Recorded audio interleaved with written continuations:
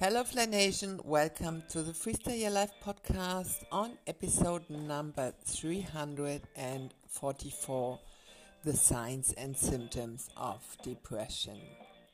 Well, depression is a chronic psychiatric condition that can affect people of all ages, young or elderly.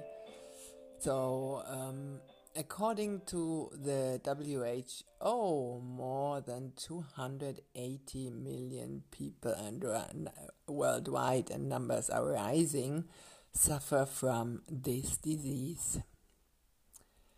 It's a serious health condition, and we'll explore more about it in this episode. In the worst case, depression can lead to suicide, which is the second leading cause of death among young people between the ages of 15 to 29 worldwide. Several factors can contribute to the onset of depression. The three most common are genetic predisposition, traumatic events, and chronic stress. So let's recap what I had revealed about stress in episode number 342, because chronic stress contributes to develop depression. Unlike depression, stress is the way of the body reacting to various situations of great emotional distress it faces. In addition, it can affect people of all ages.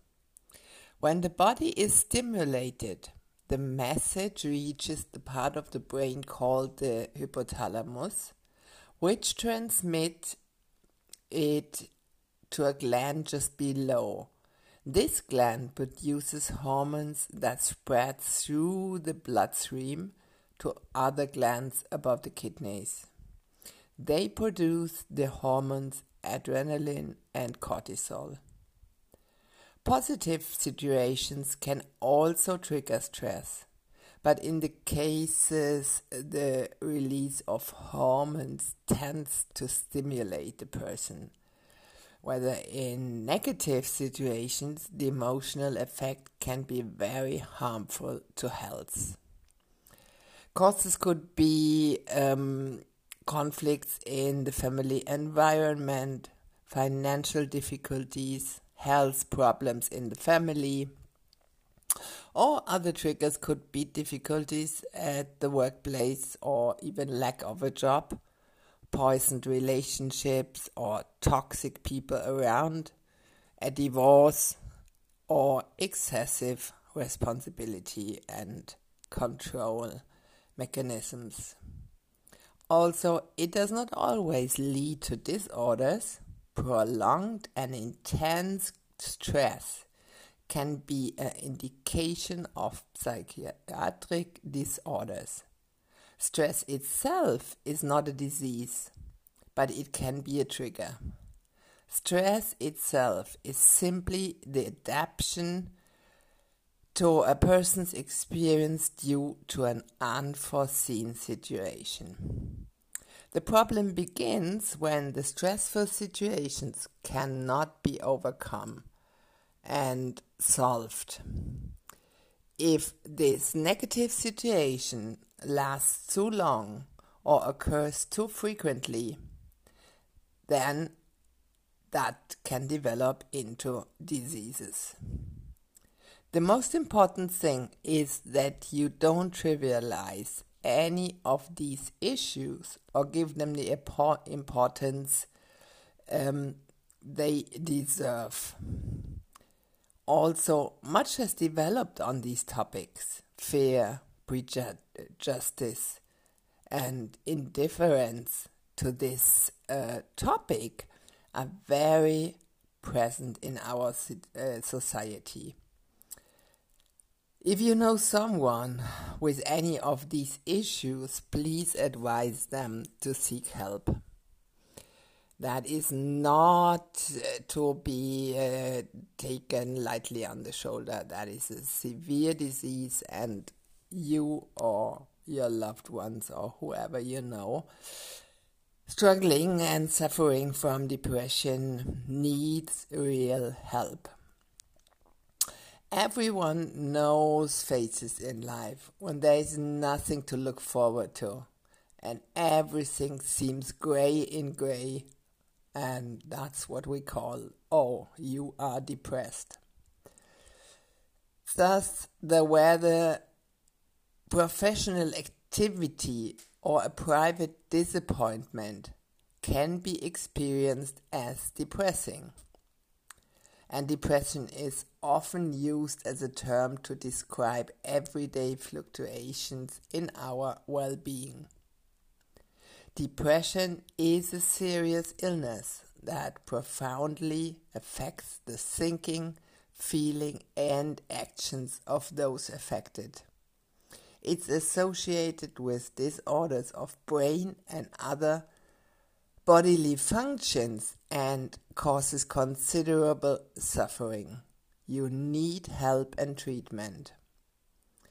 People suffering from depression can rarely free themselves from their depressed mood, listlessness, and negative thoughts on their own. They need help. And there are good and effective options for drug and psychotherapeutic treatment. So there are various diagnoses of depression. The disease depression differs from person to person, and it has many phases. So there isn't just one diagnosis of depression, and that's why it's very difficult to really find the right remedy and get the diagnosis. The most common forms of the disease are unipolar depression with one or more recurrent depressive episodes. So that is called recurrent depression. And dystemic disorder, bipolar affective disorder, that is called manic depressive illness. So in all cases during depression, we often see an increase in a decrease in serotonin levels. And serotonin is an important neurotransmitter for communicating between neurons. It helps to generate feelings of well-being, which are essential for the proper functioning of the body.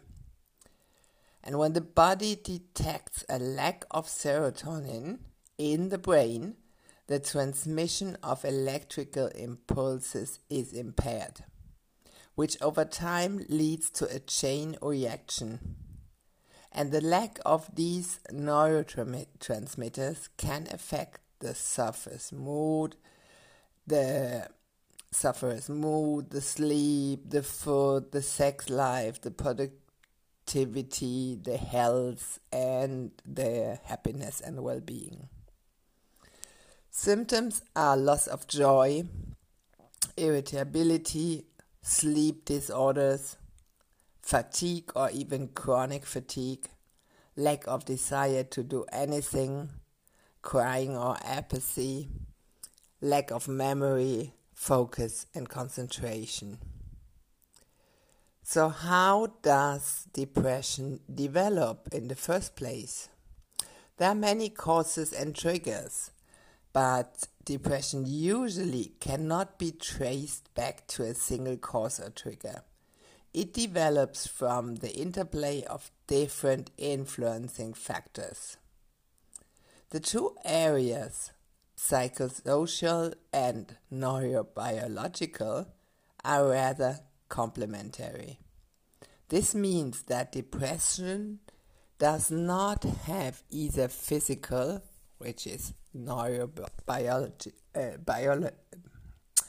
biological, or psychosocial causes and must be examined on both sides and therapeutically intervened. Like a medal which can always be viewed from two sides and should be. So how is depression treated? Well, the main pillars of treatment are pharmacotherapy, that is drug treatment with mostly antidepressants and psychotherapy. And this is considered an indispensable and effective healing method.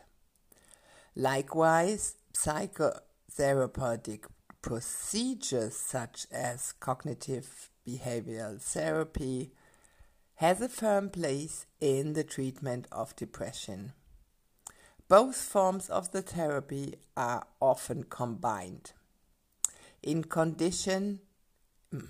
addition, there are other therapeutic offers that can contribute to improving symptoms and coping with everyday life and quality increase life. For the treatment of some forms of depression, other somatic, for example, body-related therapies are also carried out. The most important are light therapy, therapeutic sleep deprivation, that is called wakefulness therapy. I have tried all of that when I was suffering from the depression.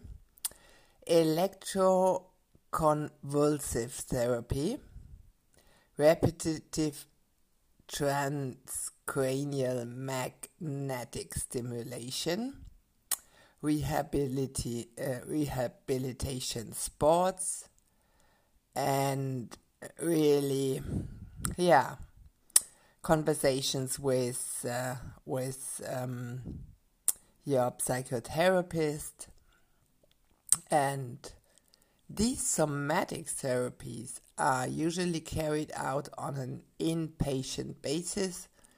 That means you are in a retreat hospital, whatever. And I consider EFT, which is Emotional Freedom Technique, and meditation as a big cornerstone to improving my own health. That's why I teach them, both of them. Fact is, if you or your loved ones, your kids, your friends suffer from depression, please seek help from your doctor and health practitioner. The increase in suicides, especially among people, is evidence that depression can affect all of us at any age. So that was a lot of definitions and stuff today. Sorry for that, but I just need to lay the foundation so you know what we are talking about in this series. And I hope you don't suffer from depression, but if so, that is manageable and figure outable, but you need to seek help, please. You could always also reach out to me, and I hope you have a lovely weekend and break free and fly. Talk to you next week. Bye.